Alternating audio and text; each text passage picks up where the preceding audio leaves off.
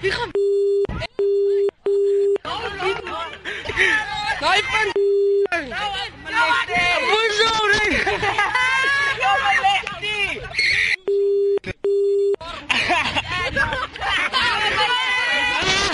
In the video footage, school pupils between the age of 12 and 13 years old can be heard repeatedly swearing and provoking a fellow pupil to assault another boy.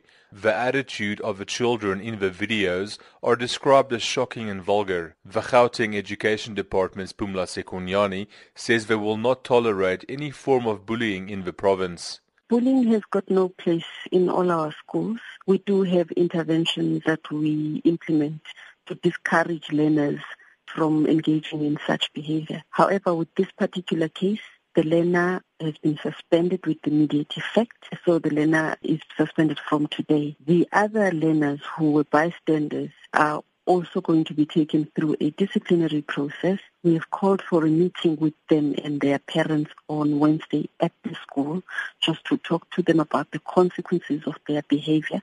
We are prioritizing support for the learner who is bullied in the video. Our psychologists will be giving counseling to that particular learner. In the meantime, the mother of a bullied boy who doesn't want to be identified wants all the children involved to be suspended. Well, it was heartbreaking, and no parent should ever go through something like this. They must be suspended from school. So I did lay criminal charges against them. She says her son has been left traumatized by the incident. Basically on his hand, some of the bones on his hand moved back from the kicks that he got on the hand itself. He had bruises, a broken lip and that, but thank God that he didn't get severely injured.